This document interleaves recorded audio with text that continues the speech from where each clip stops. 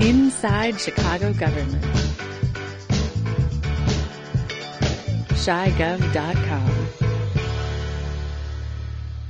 Welcome to another in a series of interviews with Ben Joravsky. I'm Dave Glowacz. Ben Joravsky writes on government and politics for the Chicago Reader, and he's here with me today. Welcome to the broadcast, Ben. Thank you, Senator. Today we're talking about your article that's titled A Development in Sheep's Clothing that appears in the Reader on December 6, 2012. This article talks about a plan to develop Wolf Point on the Chicago River near Quincy by developer Heinz Interests. In May, the developers unveiled the development scheme, which includes 3 towers of mixed residential, retail, and business units. And after months of input from community groups, including concerns about an increased level of traffic, the project looked good for approval by the Chicago Plan Commission at its meeting on November 27. Then, the day before, the developer sent a community group information that revealed the possibility that the developer would create up to 1,800 hotel rooms, the first time anyone had mentioned a hotel. The alderman, Brendan Riley of the 42nd Ward, subsequently put off consideration of the project by the Plan Commission. The Plan Commission is now scheduled, according to your article, to consider the project on December 20. Do you know what will have changed or transpired since the aborted November 27th meeting? First of all, ding, ding, ding, ding, late breaking update, ding, ding, ding, ding, ding. Sorry. I love the sound effects. Yeah, it's radio. Since the article came out, Alderman Brendan Riley sent out an email that he was asking the Plan Commission, again, to defer the matter to some other point. Next year? Next year, yes. So that the community would have more time to... protest. Well, no, protest is over. The deal's coming. To blow a gasket. Yeah, to blow a gasket. To fume and fuss, but to ultimately accept their fate. So I don't know when the Plan Commission will hear the matter, but presumably before they do, the community and the developers will reach some sort of consensus on how many hotel units will go there now that the developers have made it clear after months of negotiation that they intend to put hotel units there. I'm guessing there's going to be a little trust issue here. Oh, yes. Well, you know, I was having a side conversation with several people this morning about this whole issue of trust in the age of Emmanuel. And should be a song. Yeah, I know, the age of Emmanuel or trust. Anyway, there really is a lack of trust. And Chicagoans, Dave, we've talked about this. They're such a jaded, skeptical bunch anyway, as they go along with everything. We had this conversation last week, I believe. I really believe that we're reaching new heights or lows on veracity and the lack thereof. And I just look at it across the board in so many ways. So many instances that I write about, but there's others that I don't write about. For instance, the billboard deal, which we won't go into, but my colleague, the great Mick Dumke, is looking into, and there's all sorts of issues of the benefits to the public. Are they being exaggerated by the Emmanuel administration? There's school closings, the whole issue of what is an underutilized school and what are your intentions to do with the money that you save? Are you just going to merely pass it on to a charter school? This is just emblematic of it, where, again, in the abstract, you're supposed to have a educated and informed discussion about what's in the best interest of the city of Chicago. Should we allow this vacant strip of land on the near north side to be developed? And then after you've reached a consensus, not everybody agreed with it, but the majority of the people in the area who bothered to show up seemed to agree with it, that this was the best use, you suddenly learn that there was another plan all along. I can't think of any development deal of this magnitude where there was a last-minute revelation like this. Perhaps our listeners could clue me in on one. Duplicitous is an understatement. Yes, but it seems to be characteristic of what's happening in a larger sense with our city in the age of Rahm. We discussed the United Airlines deal. That just popped in my mind, where Mayor Rahm said, well, the United Airlines is giving us back this TIF dollars. Thank you. And then it turns out that they have to. They're obligated to under the terms of the deal. I think that in many ways this is sort of a symbol of truth in the age of Rahm. Do you think it flows down for the top? And I'm thinking specifically of the 2008 Obama campaign, where he stood for so much that people were counting on him to do. And you could go down a list of things that he stood for that he doesn't stand for. And I'll add that that campaign won the National Marketing Association's award that year for best marketing campaign. That's a very good point. Just to defend Obama, I'm always defending Somebody's Obama. Somebody's got to do it. Rahm was not a part of the Obama campaign till he didn't even support Obama. I'm not talking about the fact that Rahm was part of the administration. I'm talking about this new, I don't know how new it is, but this prevalent duplicity and, just like, let's bullshit people as wildly as we want to and turn around and do the opposite. Obama set the tone, I think, in that campaign. Yeah, well, you could go all around government and find this. I'm always reluctant to criticize Obama in any way, as you know. So I'm going to avoid the Obama trap. What you're talking about is on target to what in general is happening in politics. I think that Mayor Daley practiced some of the same tricks, but Rahm, I think, is taking it to a new level. He's not holding back. Yeah, he doesn't hold back in any way. He did learn this, I believe, from national politics, from having served in the Obama administration, but really before that, where he learned the real tricks of the trade in the Clinton administration, and that is that everybody's always talking on point. And so that every issue is framed to give him the greatest political advantage, regardless of the substance of the issue. So in the case of firing city workers, it's all about efficiency. In the case of developing Wolf Point or a development deal, it's all about construction jobs and investment and how the private sector is more interested than ever in Chicago since he, the mayor, came to town, when in fact the development of River North has been going on for 30 years now or so? I'm losing track of time, since the late 70s. So it really began way before Rahm Emanuel even came to town, and it's just an ongoing process. It really has nothing to do with who the mayor is. It's all about money. So I think you're onto something. I think that more and more of our public debate is being squeezed into these talking points that bear very little resemblance to the truth. Let's get out of the philosophical clouds and get down into the dirt here for a minute. Chief among the residents' concerns is an increase in the amount of automobile traffic in the area, because you've been over there, it's kind of clogged. It's not going to readily accept a lot of new traffic. Have you heard about this proposal by this guy, Dan Johnson? He's got a blog called Progressive Advocacy. For our listeners, if you want to go check it out, it's djwinfo.blogspot.com. And his basic idea is that not included in most development is transit.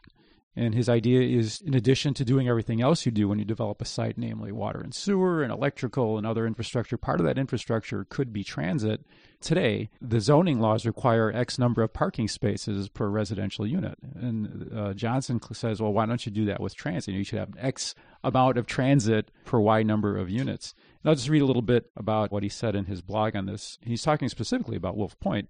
He says, this proposal presents an opportunity to merge two processes for site-specific innovative transit investments. Instead of imposing parking requirements on proposed real estate developments, I suggest that cities should impose transit requirements as well. The real estate developers should be required to invest in local bus routes to connect to the closest train station or a small streetcar line to connect to other transit routes. The Wolf Point developers could be required to finance the operations of a new CTA bus line in perpetuity that will serve the expected thousands of new residents and visitors and connect to the Merchandise Mart Brown Line station. The CTA already contracts with private institutions to provide specific bus service, like the U of C, 3 bus routes there. A similar neighborhood shuttle based on the particular needs of the River North neighborhood can be developed and financed by real estate developers. Even better, where circumstances permit, would be laying track and running a portion of a streetcar. So do you think that the hotel aspect might fly better with the community if the city were to require transit as part of the development? Wow, great question, and that Dan is really onto something. My story was concentrating on sort of the duplicity of the whole matter, but there's the larger issue, which I largely left undiscussed, is the lack of planning in general that goes on in Chicago, particularly in this spot. I've been down this road before in terms of our strange zoning code and the way it insists that there be parking spaces per unit. I agree with this gentleman, Dan. I think we should go in the other direction. How about a project with no parking? The fear in Chicago is that you can't sell it. People want their cars. And here's where Chicagoans, and this gets at the attitude of the people who live in the area, they're as bipolar as the rest of us. Even though they have willingly moved to an area that's becoming more and more like Manhattan in terms of congestion, most of them want the luxury of being able to drive a car in and out and have a parking space. In a sense, they are the problem as much as the overdevelopment. So the city should probably rethink what it does with downtown development and not require parking and, in fact, build up public transportation, as Dan is suggesting. Our bicycling listeners are all cheering right now. The bicyclists of Chicago, who are usually the first to be bought off by any mayor, just give them a bike lane and they're putty in your hands. There is one over there. You know, it's funny. When I was doing the story, I walked around the area with some of the residents. Very smart people, enjoyed the time I spent with them, learned a lot. But they were practically cursing the bicyclists who are flying up and down the Kinsey bike lanes. And really, I could see their point of view. Look out, here I come. Like, far less of a danger to me. I ride my bike all the time because I'm so slow. But these are young, athletic cyclists just whipping down the road. Some of them have headphones on. They're listening to music. That's all part of the problem of how do you fit so many people into such a small space? And not only the cyclists, God, there was a cab guy, and he was on the phone. He's trying to turn off Kinsey. This is absolutely absurd. You're asking for some kind of disaster. There's no planning whatsoever. This gets into the larger issue of how much public money will be spent on this area. And despite the assurances of the city that no public money will be spent on this project, I can guarantee you it will require some kind of public money. If you put so many people onto that spit of land, at the very least, you have to rebuild the Kinsey Bridge. I think that you're really onto something, Dave, that there's no planning in Chicago of any magnitude, of any substance. There's certainly no strategic thought as to how we wed ourselves of our addiction to the car, even in the most congested of areas where it's really a handicap to have a car. So I'm with you 100%. I would think any new development downtown should be car-free. The cheers are continuing. The cheers of the bicyclists. You know, you mentioned hanging out with the residents. Did you learn anything during your field trip there that you didn't write about? Well, yes. In fact, the article changed, Dave. Originally, I was going to write about the planning aspect. I was going to take a look at the notion of cramming so much development into one corner of town and how really what market-driven development, how that is somehow or other passed off as strategic, targeted development, when in fact it's just market-driven. It's like, oh, there's a market here. I can make money off of this. I'll put something up. City, give me my zoning permits now. Yeah, it would be interesting to sit in on the negotiations, and they have to negotiate with these people who have essentially lied to them. Well, you know, it's interesting who's negotiating with who and what difference it makes relative to the Prentice Hospital story. Same ward. Northwestern is going to build a research facility on the site, or they say they're going to build a research facility on the site of where the old Prentice Hospital is currently situated, and the preservationists are fighting them on that. There's an article in the student newspaper of Northwestern, an interview between a student journalist and the president of Northwestern, which was very revealing. And in that interview, the president, and I'm paraphrasing, said that at some point in the summer of 2011, he had a private meeting with Mayor Emanuel, and Emanuel chastised him by saying, you've got to be more proactive.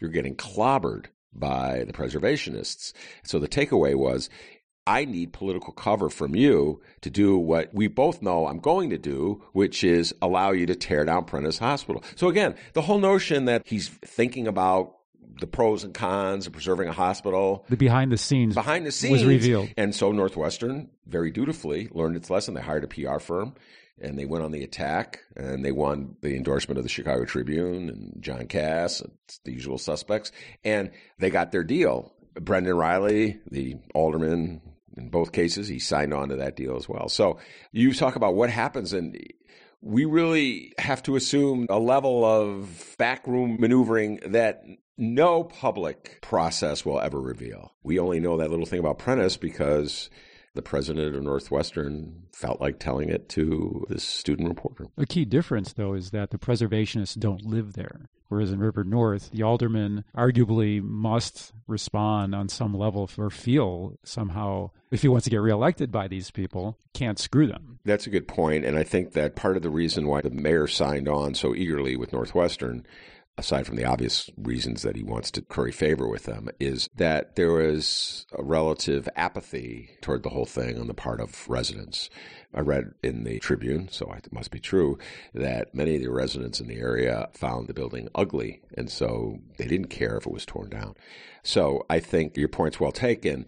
It's a little trickier at Wolf Point because there's local opposition to congestion. There's people who are upset because these towers will block their sunlight. There's all the usual not in my backyard issues.